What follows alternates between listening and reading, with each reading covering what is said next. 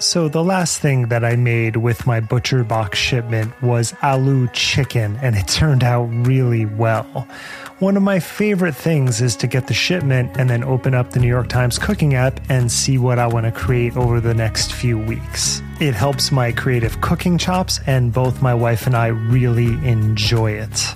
ButcherBox offers a variety of high-quality cuts at an amazing price, plus they have exclusive member deals, and they also have their own recipes, although I am preferential to the New York Times app, but that's just me. And you can sign up today at butcherbox.com/conspirituality and get their special deal.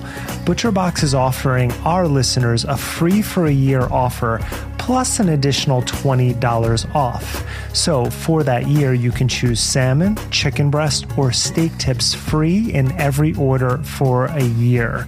Sign up today at butcherbox.com/conspirituality and use code conspirituality to choose your free for a year offer, plus get $20 off your first order.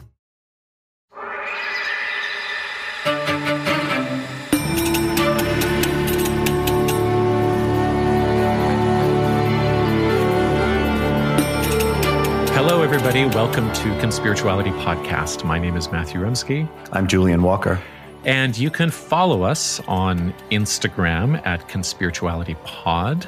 You can follow us on Twitter. You can follow us on Facebook. You can also subscribe at Patreon and through Apple Podcasts.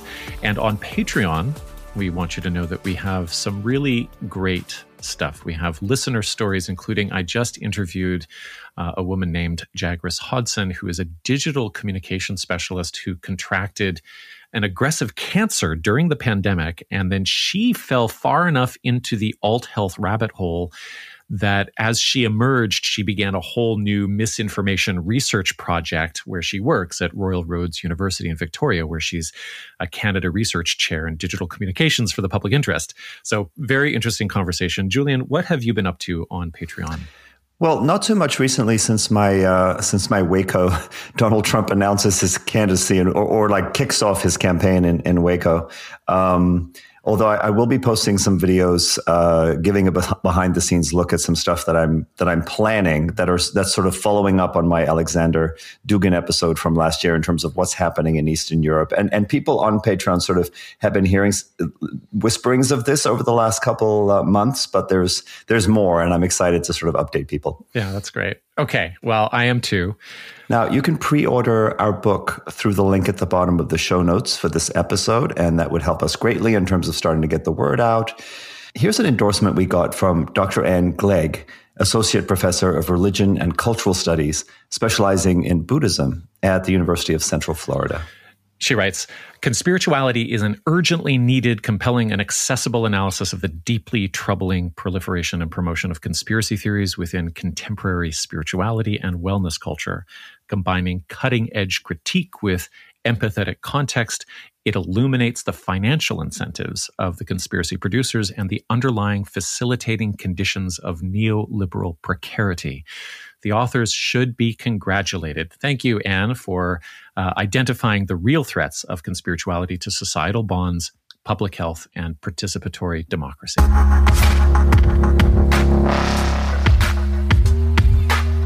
Episode 150, a spiritual influencer theory. Yes, Julian, today is a day for thinking deep, historically situating, economically and psychologically contextualizing, and theorizing about how influencers do what they do and why, and how they got there, and how our digisphere selects for some very human, but I think we can say also cursed qualities and behaviors. So today we're going to explore something I think we are dubbing or coining as spiritual influencer theory. Yeah, and this is part of a continuing sort of exploration we're doing of how we can distill some of the central ideas in our forthcoming book into these sorts of discussions that introduce perhaps new listeners to the work we've done over the last 3 years. Right. A lot of the focus will be on the primary currency of the spirituality marketplace, the mystery of charisma, the anxiety that charisma conceals, and what it means when an influencer professionalizes into that anxiety. Right, because charisma, as we'll see, creates a strange kind of economy. And I think this becomes clear when we start to ask very simple questions like, what the fuck kind of job does Eckhart Tolle do? Well, he sits on a bench and waits for, the ultimate wisdom to drop. Okay, well, how would we then describe the labor value that Marianne Williamson adds to the marketplace? Yeah. Is Zach Bush a doctor or is he a preacher? Does Kelly Brogan make more money as an MD or from being an affiliate marketer for Vaginal Kung Fu? So this episode will be a little bit theory heavy. So I think it makes sense to just telegraph our steps a little bit here. Okay. We're going to define charisma and promote our book, of course, by reading a few pages on how we use that term. Okay, and then we'll take a brief tour through some of the figures that we've covered and how they mobilize charisma over content. Yes, we'll drill down on the nuts and bolts of why charisma is so valuable in unregulated economies. Yeah, and I think then we'll turn to some developmental ideas about how charisma emerges around certain people and the directions it can take. And some of this will piggyback on the themes that I just worked out in a recent bonus episode about how when I was a yoga teacher, I drew on a bunch of skills that I developed in music performance to make myself larger than life. And Julian, I think you have your own skill set there, and we'll talk about the various ways it could have gone for you too. Okay, so let's start with an excerpt from our book on charisma, and we'll just go back and forth with this passage. So we write, if there's a mystery at the heart of conspirituality leadership, a magic powder or special sauce, charisma is it. The word charisma carries more than the pizzazz meaning of it that we hear in casual conversation, the glamour of a celebrity or the glow of someone like Barack Obama. Up until the last 100 years, charisma was mainly a theological term, meaning grace or gift of divine origin. But in an essay published in 1920, so this is 103 years ago, modern sociology founder Max Weber secularized and generalized the term to describe a contagious charm that orbits a standout individual and is magnified by a mirror house of social validation. Charisma is, he explained, a ring of shared perception around a person that makes them seem superhuman. Charisma explains the aura of prophets, saints, mythic warriors, and now glowing social media influencers. Now, Weber didn't talk about them, but I think he'd be right at home. Crucially, Weber makes no claim about the essence of the charismatic person, what they're really like inside, and whether their glow is objectively real. Charisma is in the eye of the beholder in Weber's world. It's a social feedback loop in which the attribution of specialness goes viral. This description provides insight for how one person's charismatic icon can be another person's lunatic. Consider Tony Robbins. Some hear his hoarse shout for 2 seconds and feel like they need to take a shower or hide. But for a critical mass of others, that same 2 seconds initiates a hypnotic trance that careens towards walking over hot coals and investing thousands of dollars in a self-help pyramid scheme. Cultural anthropologist Ernest Becker wrote about cult leaders as cultivating a charisma that plays as being free from death anxiety, and by performatively transgressing taboos in front of the group. This tracks with the influencers we followed who exhorted their followers to, like them, not buy into the fear of COVID, as symbolized by masks and social distancing. Charisma is not something a person has so much as something that swirls around them like weather. In its benign form, it flows outward to motivate, inspire, and nourish a community. But when used as a tool of recruitment to glorify the eye of a storm, its social capital, adulation, deference, obedience, compliance, crystallizes into a self-protective economy that hoards power for its own sake. The proof is in the pudding. On the blessed end of the charismatic spectrum, taking Black liberation movement leaders as examples, Martin Luther King Jr. left behind a vibrant democratic discourse. On the cursed end, Louis Farrakhan built an anti-Semitic UFO cult of lackeys dedicated to carrying out his authoritarian whims. So it's no surprise that Weber's model is used both to describe effective political leadership and to understand a cultic organization. And cult survivor and researcher Janja Lalich lists charismatic authority as one of her 4 pillars of a cult. Following Weber, Lalich frames charisma as a social economy, not as a special property of the person. Charisma is not to be confused with personal creativity or originality, and this is a key point for understanding how the old themes of conspirituality get reanimated during a social crisis. Charismatics, especially in their ultimate form as cult leaders, are like theater directors, always searching for new scripts. Without new content, their magic grows old. They are notorious magpies and plagiarists, compelled to pick up any shiny thing that works to refresh the spell they cast and the control they seek. Followers are usually deceived by the idea that the leader has unique insight and intuition that has given them access to things no one else can see. In reality, the leader is much less a visionary than a DJ, sampling and remixing tight hooks and dope beats, not necessarily out of any love for or commitment to the artists or their work, but to keep everyone dancing as fast as they can. Pretty good book, Julian. That's pretty awesome. Where can we get a copy of that? Thanks so much. Yes, we worked hard on it. Okay, so who are we talking about here? Let's review some names, some faces, and some scenes. And maybe first, at the top of the list, we've got to mention Guru Jagat. She won numerous long-form profiles in glossy magazines. She rode on claims of guru authorization, which, upon investigation probably weren't true. She may not have met Yogi Bhajan at all. She had stage names, a number of them. She studied theater in high school and college. She openly wanted to be famous. And for her, the capacity to influence people spiritually was not separable from the way in which she influenced people through fashion and design. So there were the photo shoots at Venice Beach.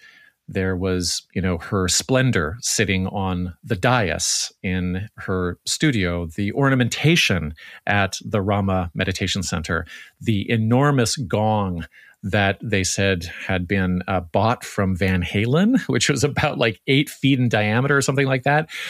Also, she had this style of, or this way of super confidence that allowed her to engage in a kind of endless improvisation on her content. Her YouTube series was called Reality Riffing. People were going to show up and just listen to her solo over a theme for X number of, minutes or hours. And that really involved, because nobody can improvise on nothing, a constant sort of supply of content that she had to magpie, whatever was interesting to her. And, there's something really effective about Guru Jagat in terms of her capacity for spiritual influencership, which is that she had a sense of humor, which is actually pretty rare amongst the crowd that we study. So I guess there's bonus points for that. Mickey Willis, our new age Zoolander, right? Cosplaying journalism after a modeling career of sorts. The color palette of his selfies, right? Hyper romantic self-insertions into 9/11. Standing Rock, January 6th. If there's an unfolding disaster that requires a dose of spiritual duck face, Mickey will be there. Right. As far as form versus content goes, he's a mixed bag. On one hand, he produced some content, Plandemic, which has had an enormous material impact. On the other hand, he's left a trail of crowd-funded but incomplete projects, perhaps before finding his ultimate calling. Right. And really a lot of very pissed off donors, we could say, too, if you go back into the comments that accompanied the preview videos for these projects that never actually got done, but he received lots and lots of cash for. Okay. Then there's Aubrey Marcus. There's a lot of flexing. He's kind of like an ubermensch of the bro science scene. He engages in a lot of cosplay with shamanic accoutrements.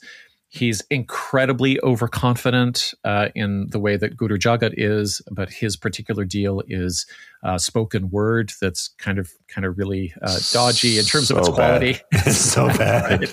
Right? But an interesting kind of side note to Marcus is that he also is susceptible to charismatic enthrallment. And I'm saying this because he has recently made an alliance with a guy named Mark Gaffney, who is playing a kind of father figure role and a mentorship role with him. And, I'm sure that will be a whole episode in the future. But Mark Gaffney is kind of like a cultish figure with a decades-long history of blowing up community after community, and a very strange person for somebody like Marcus to hitch his star to, unless there was a lot of earnestness in play in his spiritual aspirations, I think. Yeah, you make a really good point there about Marcus. As you're saying that, I'm picturing all the different guests he's had on, and Marcus, He rides that really interesting line that I think makes him somewhat unique within the sphere that we cover, in that he's very much in the fit, buff, masculine bro kind of role, but he also does I'm a very spiritually sensitive, awakened, somewhat eloquent character compared to a lot of the other bro influencers. And then as part of that, he is a very willing dance partner for whichever charismatic he interviews, to pass that charismatic baton back and forth and really generate a swirl. So he does it with Zach Bush, he does it with Kelly Brogan, he does it with Charles Eisenstein. He's actually he does it with Joe Dispenza, and he's good at entering into that charisma jazz, if you will. Yeah, and I think, to his credit, that kind of radiance that he generates is not dominant in those moments. Mm-hmm. It really is participatory, and I think he's very skilled, actually, at generating, the duo as more than the sum of its parts. Yeah. There's a soft receptivity that. And it's very interesting. So, the shades of charisma. We're on to Kelly Brogan. Yeah. Who we think of as a goddess of avoidant attachment. Right. She's so beautiful and so above it all that she really doesn't have to concern herself with something like Roe versus Wade. No. Seems to have this prosthetic ring light on her at all times with the filters, right? And then she has sort of transitioned of late into this thing she calls erotic blueprints, which is a kind of sexual empowerment coaching, maybe somehow related to her recent divorce. Somehow related. But a very, very radiant and captivating character. And then we get to Zach Bush, who we've described as the smokeless Marlboro man of the gut biome. He was a missionary kid. He's a wellness lady whisperer.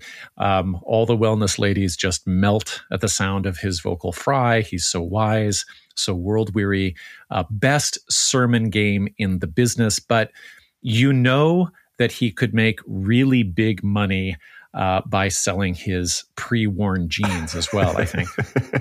There'd be quite a microbiome in there. In a way, I almost feel like Zach Bush's facility with language and imagery is what someone like Aubrey Marcus aspires to. Yeah, definitely. But just cannot reach, because someone like Bush is just so gifted. I don't know what that is, how much of it is genetic, how much of it is growing up in a kind of church environment. It's like the New Age, any of the New Age kind of slam poet, wannabe preachers that I see, if they don't have some of that churchy kind of background, they don't quite get there. It's always a little bit lame. Or if they're not as bookish as somebody like Charles Eisenstein is, who's the other person that Marcus is drawing on for a kind of literary, validation, I think. Yeah. So next topic, what wellness charismatics have to hide. As we've been doing, as you can tell, it's kind of fun to dunk on the aesthetics, but the aesthetics have a function, which is to hide some very real vulnerabilities. Each one of these people is pretending to sell something of value, but they can't quite substantiate it. Right. So with Guru Jagat, for example, she's trying to sell the authenticity of Kundalini Yoga.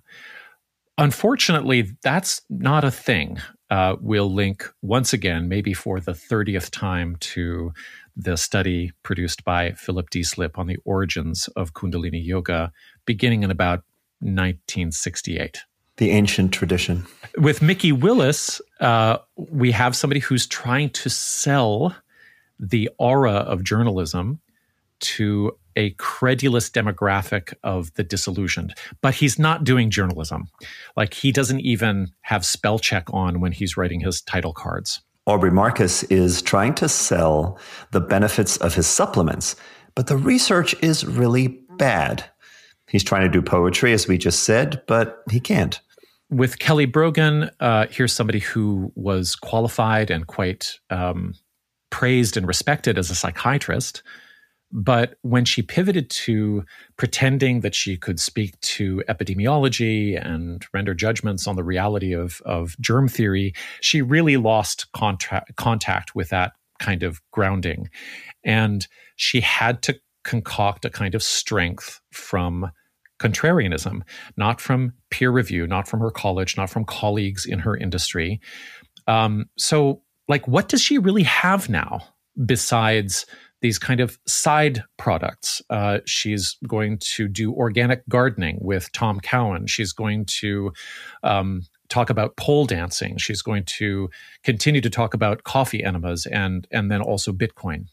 Yeah, and let's also just identify here that in a way, the pivot point for her is, I'm this very, very credentialed psychiatrist who started to develop a little bit of a presence, a kind of being a little bit of a celebrity in that field, and I'm going to pivot into offering off-label ways of tapering off of your psych meds, because I have this alternate view on whether or not you need psych meds, on how to be like an emotional grown-up or something. There's a whole weird shaming of psychiatric diagnoses. And she really starts stepping out on a limb. And from there, it's easy to see how COVID contrarianism becomes the next grift. It's very true that she didn't kind of step off of a cliff. She walked down a stairwell into COVID contrarianism. Okay, so Zach Bush is still a doctor, but it appears that he's withdrawn from things like, medical pain management and hospice,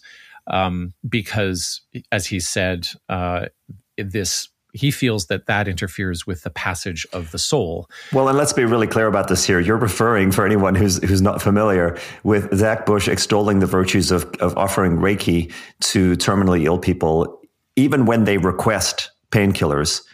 Without their consent, right? I mean, the consent issue is a little bit up in the air in terms of how he described it. Yeah. But he's definitely encouraging his care workers, his nurses, to provide Reiki and suggesting that it's not a good idea to let pain medication, obstruct the passage of the soul. So if someone is on their deathbed in excruciating pain, he has his own value system that says it's better to let them die in excruciating pain because it'll be worse for their soul if they're given the relief of a morphine drip.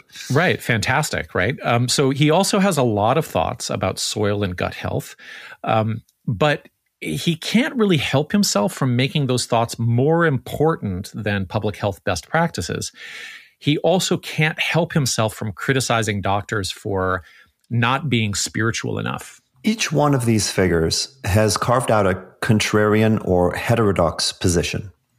I don't think we reflect enough on the anxiety that drives contrarian or heterodox output. It has a double edge. We see the exhilaration of audience capture and algorithmic rewards, but we can forget just how lonely it must be to be stamping your foot all day, asserting that your cranky intuitions are true. Yeah. I think with someone like Jordan Peterson, you can hear it in the pleading and haranguing tone, and at times that really ragged, angry way that he is. There's like a bitterness, and it correlates with how exhausted he looks and how disheveled he is. It's like he goes through these cycles. Yeah. Yeah. On one level, he's desperate to have people lock in to his content, but on a deeper level, he seems to sound like he's demanding that people love him. Right. A lot of these people are shouty in the way that preteen boys are shouty. Yeah. And there might also be a more generous view, because all of these people have something or believe they have something very creative to offer, maybe even artistic in terms of how they push the boundaries of whatever discourse that they're in, except that with their subjects, with their categories, the stakes are higher. They do not see themselves as being on the public stage just to entertain or to soothe people or to edify. That's not good enough.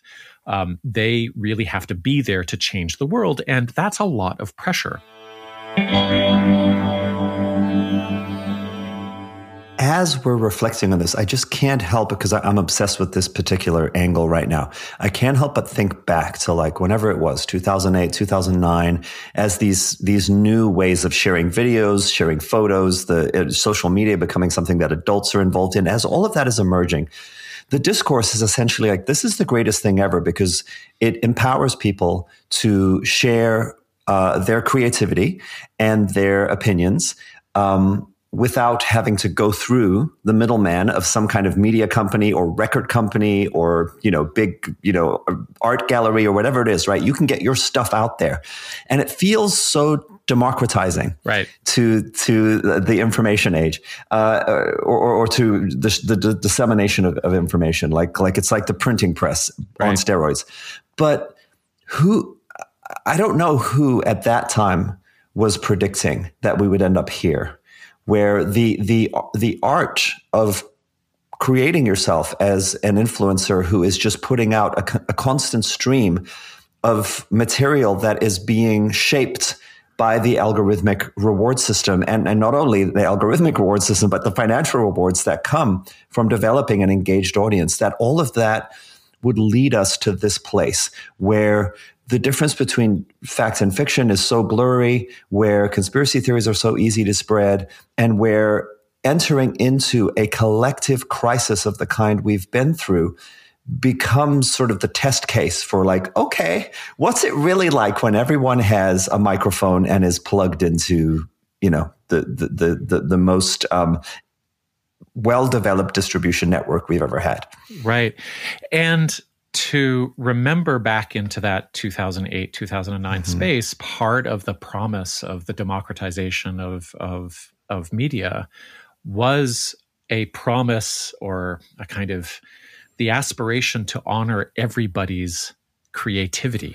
Yeah. Their capacity to self-express, their capacity to be artists, as it were, and so this bridge between free expression or freedom and creative expression and the capacity to monetize content that begins to point in a certain direction. It's a very strange kind of accelerating pipeline that has been very difficult for us to understand or navigate. Yeah, and I think we're slap bang in the middle right now culturally of the struggle around how to manage that. And there are two camps. There's a camp who's saying, oh, wow, we see the problem with this. We see how disinformation is so virulent right now. We see how state-sponsored campaigns to disrupt and sow chaos are really effective in the West because of the open architecture of social media and all of the incentives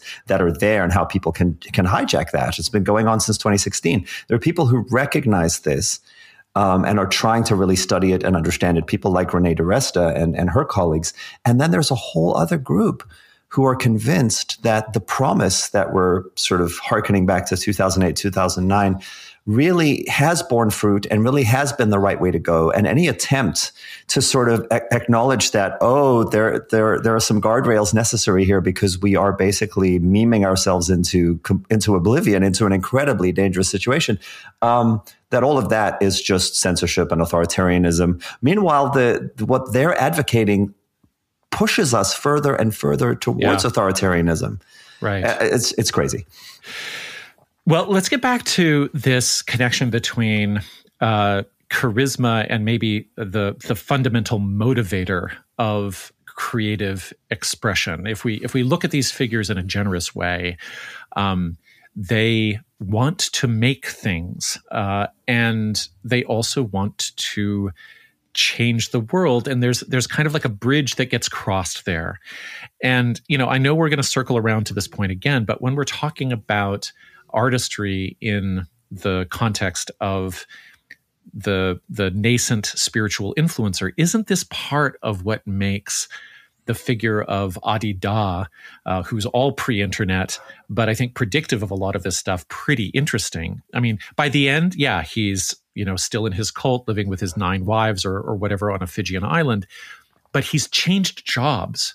He's gone out of talking about the nature of reality or predicting the end of the world, and he's just doing paintings. So I just wonder if he stopped, thankfully, getting high on his own supply. Anyone not familiar, I did do a full bonus episode probably about 2 years ago about Adi Da. I think he's a really fascinating character. A lot of people nowadays are not that familiar with him. Yeah. I think he is perhaps a hyper-expressed version of several different dynamics that most of our familiar conspiritualists have. Even the ones who are guru-esque might only have 1 or 2 of these, but he's got the jackpot. Yeah, exactly. He's holding the royal flush of this shit. He's written personally about his own multiple name changes that correlate with major spiritual and physical crises, which, if you read between the lines, sound a lot like major neurological seizures or psychotic episodes. But for him, there are these moments where he goes into deep trance and he realizes that the world is not receiving his gift because his teaching hasn't emphasized enough these truths, and he's going to radically change everything he does. And he just steers his whole community in these crazy directions as a result of these epiphanies that he's had. He's written extensively about it because he's written many thousands of words since he was in his 20s. And even before he became revered as a god by his followers, he had a particular expertise in finding women. This is going back to his early 20s, who would pay his way so he could just stay in the back room and ruminate and write thousands and thousands of pages about the ultimate meaning of life. Nice gig if you can get it. So his withdrawal from the public may have more to do with his other prodigious gift, which is criminally exploiting and abusing people to the point that any move off of the island would likely have resulted in high stakes legal jeopardy. He did die a few years back, I should mention. He was still living, even though he wasn't like really, actively being a spiritual teacher in the way that he had been a couple decades before. He was still living like a depraved, enlightened mob boss who had his every whim catered to, who could be like, vicious in his punitive rage. And he still had pilgrims coming to touch his feet. Yeah. But look, his entire career is based on a highly unusual ability to generate charismatic presence so intensely that a significant percentage of people, especially seekers in the 70s and 80s who would see him talk publicly, would become convinced that he was God on earth. And one of those people, for better or for worse, was the famous sort of self-anointed philosopher Ken Wilber. And I have to empathize with Ken Wilber because there was probably about 3 or 4 weeks when I was quite smitten with Adi Da because of all of the weirdos I've come across. He is arresting, really gross, but also arresting. And anyway, well, hold on. I mean, Matthew, part of that we have to say is, because it's you talking, is that his writing is just not only Byzantine and like engrossing, but there's a luminosity. Hey, what are you saying? There's something about his writing that I think a lot of people who are quite literary were drawn to him. Georg Feuerstein, I know, kind of top of the yoga scholar, hierarchy, was equally captivated. Alan Watts was captivated by Derrida. Yeah, amazing to remember. And also it's like I probably had temporal lobe epilepsy fits for a couple of years that went undiagnosed, that resolved after a while, but I would connect that to my writing life for sure. Yeah. And so there was something very resonant there. And that's very interesting because in that case, had I been older, had I been closer to him, I might have seen in him a kind of kindred spirit or somebody who reflected my own neurology. And because of that reflection or that consonance, I might have thought that he was able to confer spiritual meaning or blessing upon me. And that's really bizarre because he's just a guy who might have the same neurodiversity that I have, but then he's in a condition in which he's rewarded for exploiting people, and then it just spirals from there. Yeah, he's taken that as evidence of his narcissistic grandiosity, and then looped in some sociopathic manipulation of every relationship he could foster. Yeah, I guess that was protective. It never would have occurred to me to think that my endless writing was some sort of gift to humanity. Yeah, well, it was. If anything, it was just something that kept me awake all the time. And it was something that I wanted to. I got resentful about it sometimes because how was I going to make money doing this? Obviously, it had to have some kind of cultural value. So I was a little bit like entitled and resentful. But it's not like I ever thought I'm going to go into a group of people and you're going to understand reality because I've written a bunch of shit down and I can't even keep track of it. Yeah, it didn't make you the Kalki avatar. No, it did not. Yeah.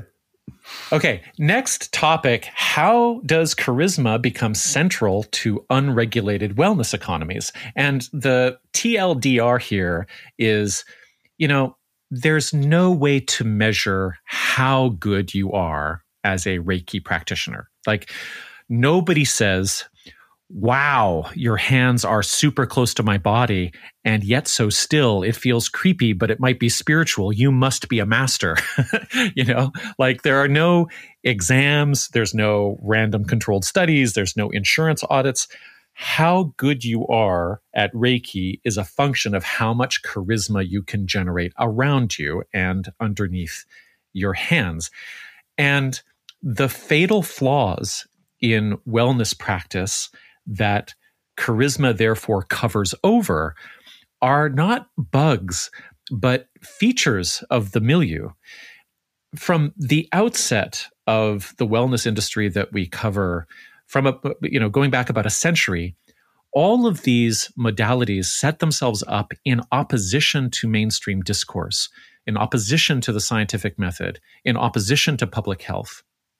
And there are many roots for this, but Julian, let's just consider for a moment how Rudolf Steiner thought about things like evidence and authority. So we quote him in our book as follows. Steiner was keen to undermine the basics of evidentiary research and the scientific method. His 1911 pseudo-history of the submerged continents of Atlantis and Lemuria opens with a self-serving attack on the legit discipline of history. He derides the idea that scholarly opinions can change when confronted with new evidence. Sacrilege. He argues that the eternal truth of what happened can only be accessed through meditation. According to Steiner, if knowledge accumulates in stages or must be syncretized from different perspectives or be updated when new evidence emerges, it can't have real value. Oh, God, he's upside down, right? Luckily, Steiner argues the eternal is accessible to the man who trains himself to see beyond the husk of the mundane world and into the vibrant tableau of oneness. And wouldn't you know it, he thinks he's just the man for the job. Yeah. So on one hand, like total narcissistic kook. On the other hand, how much pressure is involved there in being the sole arbiter of truthiness. Heavy lies the crown. Yeah. And every single yoga and wellness celebrity is somewhere along the spectrum of that anxious, situation, because all of them are operating in this heterodox space where they cannot make their mark on the basis of a shared project or a shared epistemology or a shared notion of how you would come to, a consensus around the functioning of a thing. Yeah, or a professional association in which there are checks and balances. And to state it more plainly, right? Yeah. And many are not 100% going, I'm channeling all of this directly. But everyone is on the pipeline running in that direction and often trying desperately to create legitimizing cover for what they're doing. And I just want to say, too, that there's a way in which when I interact with any of these types that we're describing, I always want to step back, and I have the impulse, but then I don't do it because I've tried enough times and it hasn't worked. I have the impulse to step back and say, hold on a second. Do you realize that this claim you're making in a kind of offhanded way about the nature of reality and the truth of what exists beyond science and the nature of healing and what the products you're selling, if any one of these things were true, it would be massive news. It would be historic. It would be in the history books as like the day the world changed. Your picture would be next to it. You would win the Nobel Prize. But there's a way in which there's some kind of weird tension between the grandiosity of the outrageous claims and the kind of blithe attitude of like, yeah, this is just received wisdom that people in the know already are hip to, right? Well, don't they? Isn't there also a certain type of modesty involved too? Because if you're too grandiose about the claim, then somebody will check it. Somebody will challenge you on it. And so, like, we've got some examples here. Mm-hmm. So somebody like BKS Iyengar, probably the central sort of evangelist of the modern yoga global movement. He publishes Light on Yoga. I've talked about this a bunch of times, but it's 300 pages, 600 photographs of him in postures. The photographs are laid out as if in a medical encyclopedia, and each posture is endowed with an uncited medical benefit. And yeah, it's like if any one of those were true, that posture would be patented. It would be like, talk about, what Big Pharma would profit from. Well, but hold on, because if thyroxine is replaced by headstand for curing thyroid disorders, well, Big Pharma would be in trouble. So, I guess, right. Good point. Okay, then Yogi Bhajan, here's another example. His students create this enormous and comprehensive library of his talks and practices as though they're kind of like rebuilding Alexandria to house ancient knowledge. But Bhajan makes up most of those practices in the 1970s. And then the clout chasing just gets passed down because this is the guy who Guru Jagat wants to claim authority through. Then there's Chogyam Trungpa, and his students create a whole printing press to produce beautiful volumes of what appears to be antique scripture, but it was all innovated by the man himself. Right. And then there's Teal Swan, who covers over her outrageous claims about satanic ritual abuse and her ability to channel or to read energy with kind of like a Coles Notes version of pop psychology theory. Is that what they call Cliff's Notes in Canada? Yeah, is that what I said? Coles Notes, yeah. Cliff Notes. Yes, yeah. Coles is the bookstore here that produces the notes. Yeah. Okay, so more on the anxiety of charisma. Digging in here, we're developing a picture of the spiritual influencer as being anxious because the charisma is compensatory. If you scratch the surface of the influencer's skill set, you'll find a heterodox loneliness. If you scratch the surface of their content, you'll find, as Philip Deeslip says about Kundalini Yoga, a photocopy of a counterfeit bill. But I'm going to argue that it's not just about people with imposter syndrome improvising content. I'm going to say that there's a deeper source of anxiety in the whole business, and that comes from the fact that yoga and New Age spirituality and wellness are capitalistic endeavors with this huge problem, which is that they have no real concrete product. So let me get a little bit French theory over here. Jean Baudrillard, in The Ecstasy of Communication, published in 1987, is reflecting on the dissociative feelings of trying to do work in late capitalism, on labor and production. He writes, "There is never anything to produce. In spite of all its materialist efforts, production remains a utopia.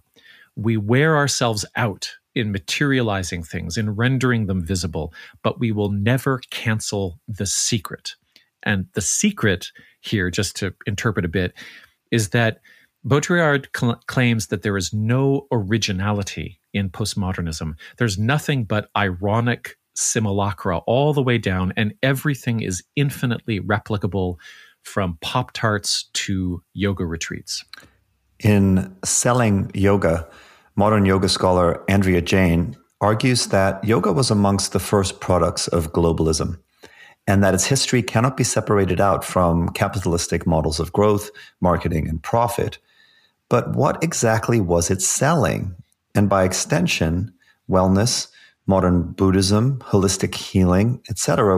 What is for sale? What I'm saying is that beyond stretching and relaxation and some self-reflection, you're buying all of those things in those economies, but you're mainly buying something ephemeral, which is the aspirational self.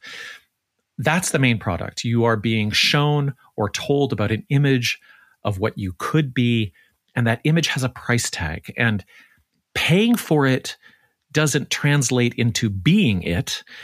You pay in order to engage with the fantasy. And here's what we can say about the aspirational self. You know, Matthew, this is just putting me in mind of Natalia Petruzella's amazing work. You know, her history of fitness culture in America and how fitness culture has been sold over. She goes through like 1,000-year history.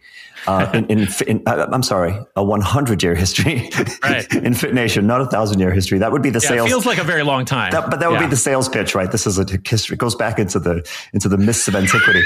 No, it's a 100-year history, well cited and well demarcated, with very clear analysis. And the thing about it is, this aspirational self, it's not unique to the sort of transglobal selling of yoga. It's not unique to a postmodern kind of multicultural spirituality and sort of new age cultural appropriation, or however you want to frame that. It's just that it has this unique expression within the subculture that you and I happen to come from. But the idea that we can sell you various products, all organized around the idea that you are becoming the best you that you could become in some kind of virtuous way through using our products and through engaging in whatever it is, jogging, aerobics, yoga. This is water that we're swimming in. That it seems to be a vulnerability that emerges in a very well expressed way in consumer culture. And I think vulnerability is a good way of expressing the sort of basic features, or encapsulating the basic features of the aspirational self, because here's a few things that we can say about it. It doesn't exist yet. Your aspirational self may never exist in real terms. It can take many forms that you aspire to mimic. No one can know if anyone has achieved the aspirational self, except that they perform it. It's not an accident that many of the A-list teachers of globalized yoga came from theater, music, or movie backgrounds. Yeah, exactly. And then also the value of the aspirational self is an alchemy of how much effort you put into its performance and then how much social meaning it creates. And so some performances of the aspirational self are deemed to be worth more than others. And this creates competition over something that doesn't really exist. So, okay, so main takeaways with regard to the aspirational self. It's always out of reach. It always costs more to pursue. Other people must have it, but do they really?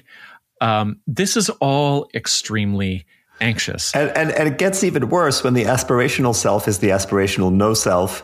And the way of performing it is the prolonged eye contact in which you're seeing who has less of a self than the other to aspire to.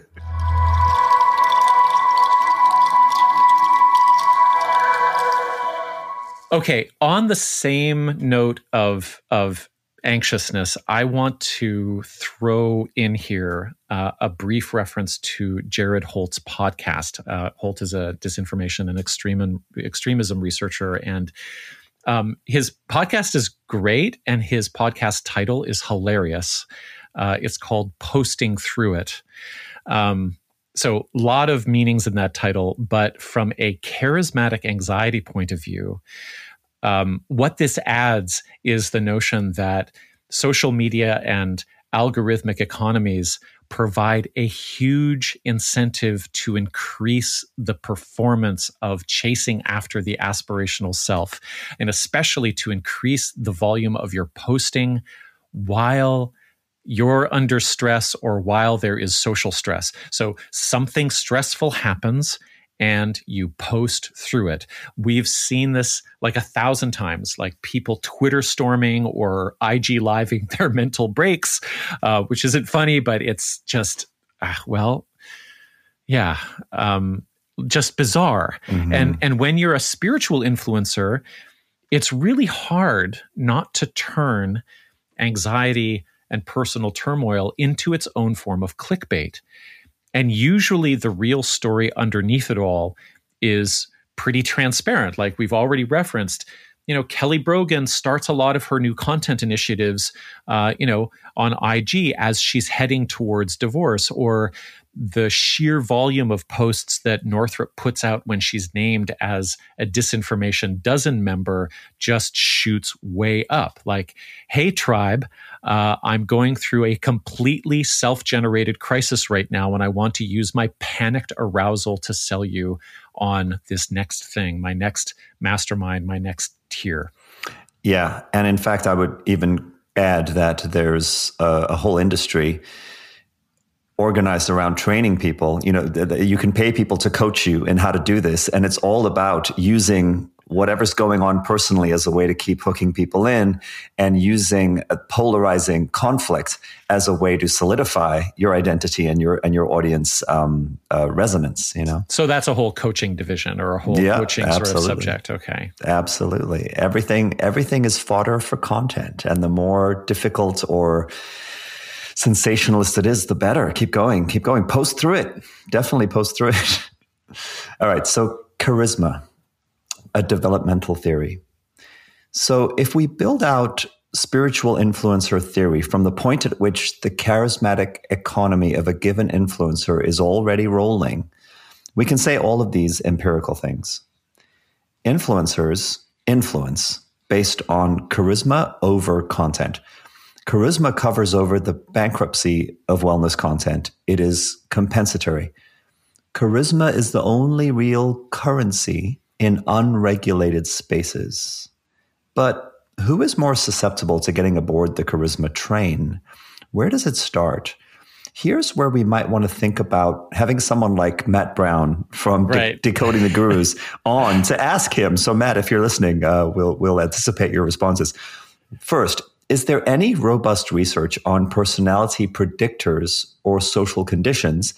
And second, how would you go about studying this if there wasn't? So who is susceptible to getting on the charisma train? For now, we can do a little bit of speculation from personal and anecdotal experience. And we can use our intuitive faculties to investigate the mysterious personal origins of charisma. I see what you did there. I see what you did there. Yeah. Where does it come from and how does it get locked in? So I referenced at the top, I did a bonus episode a few weeks ago where I looked at this territory in the context of performing our audiobook, and this brought up all kinds of memories about learning how to do music, theater, and all of those skills flowed over into this brief part of my life in which I was teaching courses in Buddhism, A Course in Miracles, and then I matured into yoga teaching, which of course was super legit.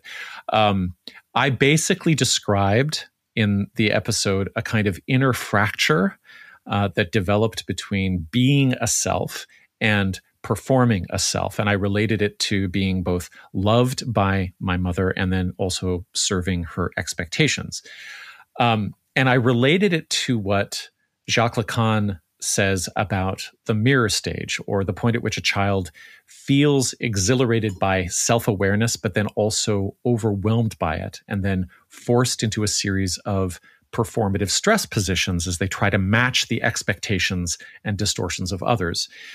And my basic takeaway was that, I myself have charisma, and I think that it developed in order to perform, in order to seek love, to form relationships, but that it didn't cross over into seeking followers or letting myself have an elevated status, because I could see that was part of the cultic fabric that I had become so vigilant around. And I could see what happened with people like my late friend Michael Stone, who at a certain point began to believe some of what people were saying about him, how brilliant he was and so on. Or, maybe he didn't believe it, and maybe it was too stressful to live up to it, and maybe that contributed to his death by fentanyl poisoning. What about you, Julian? How does this play out in your life? Well, I always remember the first time I got up on a stage. I was a relatively shy, introverted kid, but I got to do this nativity play. And I had this moment in a white shirt, standing at a microphone, sort of stage left, gesturing toward the action. And I still remember very clearly reciting, "From the east they came, Gaspar, Melchior, and Belteshazzar, bearing gifts of gold, frankincense, and myrrh."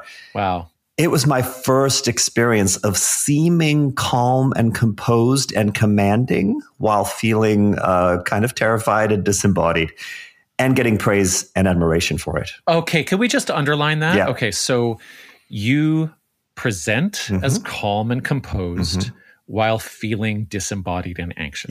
Yep. So the mastery over the anxious state in terms of appearance, that's my first moment of going, oh, wow, okay. Here's what I'm willing to bet is that if you weren't disembodied and anxious, the actual polish wouldn't have been so bright. Most likely, yeah. Incredible. Yeah, I later would realize a talent, maybe you can relate to this, Matthew, that I had a capacity to memorize verses of poetry that far exceeded my peers. It's not something I worked on. I remember sitting in a classroom and we each had about 5 minutes to memorize one 8-line verse, and there were like 10 8-line verses on the page. When it was my turn, I got up and recited the whole thing. To everyone's shock. And I remember very clearly that I focused over everyone's head on a small window just below the ceiling at the back of the room. So I was nervous and I was finding a way to control my nervousness, but I knew I was flexing. I knew I'm going to do this thing that's going to blow all these people away. But it was like, look at me, but don't really look at me. Well, if you look at me, it will distract me. Yep. Because the interpersonal sort of contact will break the trance. Yes, the performative trance. But then the thing is that with you looking into the sort of middle distance over everybody's head, it looks like you are in an enlightened state, right? Totally. This is fucking Adida. At 12 years old, he probably did something like this. Sure. Yeah. But then you didn't wind up on Fiji with 9 wives. No, I did not. I started playing guitar at 12. So maybe that was my saving grace. But I got really serious about it at 16. I practiced for hours every day in front of the mirror. And then I performed my fast licks and bluesy bends for friends and eventually for audiences. And that culminated in having my own band and also playing in another band that behind a very political Afrikaans anti-apartheid singer-songwriter. I was on television. I was on huge stages, by the time I was 19. And, again, it's that experience of like, preparing to perform something, being really, really nervous before it happens, and then figuring out how to pull it together and play the role. Amazing. And when I got to the US, it was first of all to avoid military service and to get out of that police state South African pressure cooker.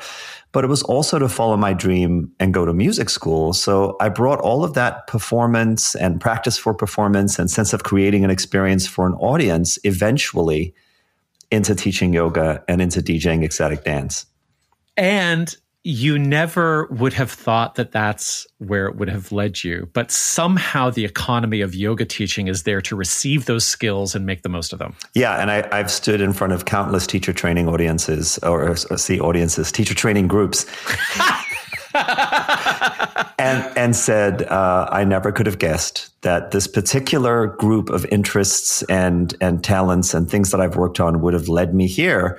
And isn't it wonderful? Because for me, really in my mid-20s, it was like, well, shit, I'm not going to be a rock star. Like, that's disappointing. How do I find a gig? How do I find something that doesn't feel like drudgery? And, I've used music and poetry and language and charismatic presence as an asset in that particular career. Right. What I found, as I've talked about in the podcast with Anna Forrest, was that, and I met her when I was about 23, was that she had a very intense command of the room and of everyone's attention. But then also there were these iconic moments that I think, especially the small number of big name teachers of her generation. So I'm talking like people who maybe were in their 40s and the mid 90s. They relied on the acrobatic mastery of demonstrating the most visually impressive versions of yoga poses in ways that was both aspirational, like you too could do this, but also really dominating, like you can't do this, And it was highly effective, especially when combined with, as we've covered, the kind of satanic panic backstory that she had and this sort of heroic narrative that she was enrolling us into as her students. Right. And then as for me, by the time I was in my early 30s, I was creating workshop series about how the chakras intersected with anatomy and transpersonal psychology and performing You were citing excellent research with all of that, I imagine. Absolutely. Yeah, amazing. Yeah, kind of.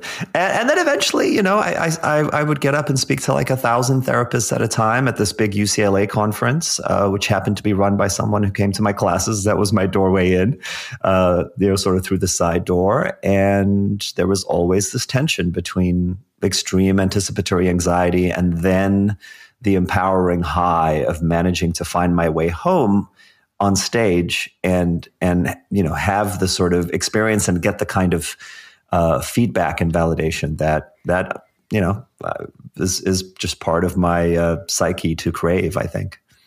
Two last sections here. We've already touched on these things, but let's round up on, first of all, charisma and performance. Okay, so for both of us, our stage chops set us up for success in the yoga world. It's not uncommon. In fact, there's loads of successful teachers in the yoga industry in the 1990s that had similar backgrounds, sometimes elite artistic or performance backgrounds. There's Shiva Ray, who comes from a dance background. Sean Korn, I think, also dance. Sharon Gannon and David Life, dance. They're also avant-garde grunge musicians. David Life ran the Life Cafe, where the musical, what's it called? Rent was written. The Broadway musical was written on the piano in the Life Cafe. Holy shit. Right. Elena Brower used to be in fashion and interior design, and her spiritual teaching now revolves around concepts like elegance. And what that literally means is that if you open up one of her live streams, she'll say, today we're going to practice the concept of elegance in our lives and in our spirits, right? There is no product. Right. Then there's Rod Stryker. Some of you might be familiar with him. That's his excellent stage name. His real name is Nimrod Gross. He had a few appearances on the A-Team back in probably the mid 80s. And then Rodney Yee was a huge ballet guy. And if you want to hear more about this, back in episode 80, friend of the podcast, Jill Miller, came on to discuss this whole phenomenon and how her own performance training in college and Hollywood played a big role in her yoga teaching and yoga adjacent teaching career. She talked about, learning vocal presence, stage blocking, like how you would sort of command the spatial qualities of the room as you moved through it, generating tension through a range of emotions and contrasts. And Jill and I first talked about all of this back in 2016 because I was helping her prepare a TED-style talk called Lights, Camera, Yoga. And here's the opening of that talk. If a yoga selfie happened on Instagram and no one was following, would it have any meaning? If Swami Kripalvananda had succeeded as an actor instead of a yoga master, would Kripalu Yoga exist? If Krishnamacharya hadn't pushed his students to perform asana demos all over India, would a non-performance-based yoga practice have emerged? Probably not, because no one would have seen it. His most famous student, Iyengar, went on to become the original selfie guru.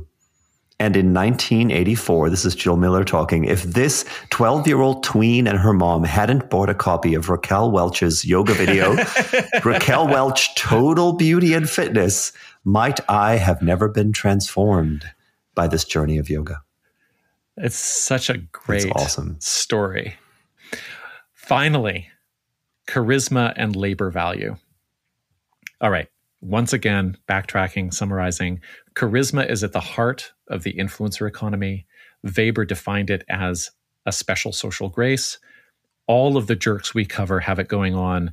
And it's really good that they have it going on because they really don't have anything else. When charisma covers over a lack of content or competency, things get anxious.